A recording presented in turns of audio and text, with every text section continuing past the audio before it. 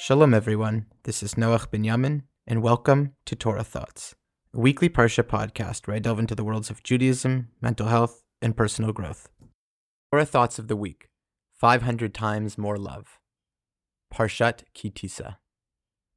I hope you are all doing well, and that you enjoyed Purim. Our sages teach us that when Moshe asked to see Hashem's face, and Hashem said no, that no one can see his face and live, what Moshe was really asking was, why do good people, God forbid, suffer? Moshe could not reach the clarity on this issue. Hashem did not allow him to see. Now, I don't think it's a time to get into the discussion on the nature of evil and the difficulties of human suffering, the question that Moshe never got an answer for. I want to move the conversation elsewhere for now. Right after Hashem says this to Moshe, he tells him to create the second tablets, after the first were destroyed following the incident of the golden calf. An opportunity for a fresh start. And after this, he reveals his 13 attributes of mercy. It says that the bad we do, God forbid, its effects last 3 or 4 generations, while Hashem preserves the kindness for 2,000 generations.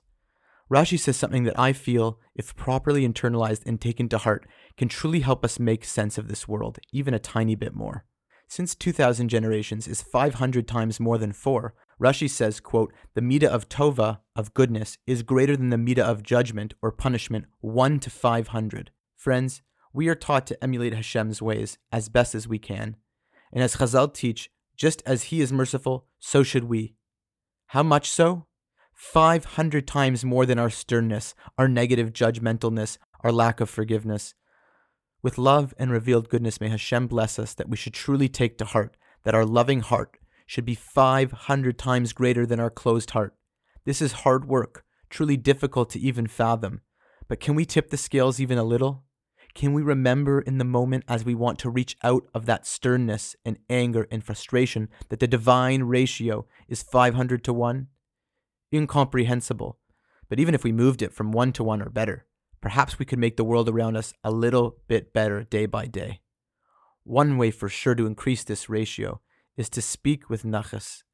Our words are our breath, and when we slow down our breath and we slow down our words and our tone, it calms our mind, and with our minds calm comes peace, and with peace comes tova, the increase of the 500 to 1 ratio, even by 1 little tiny integer point.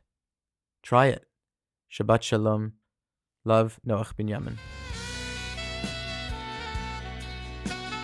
Music and theme song written and performed by Yaakov Vashilevich. Produced by Eitan Katz. To hear the full song, please click on the link in the description.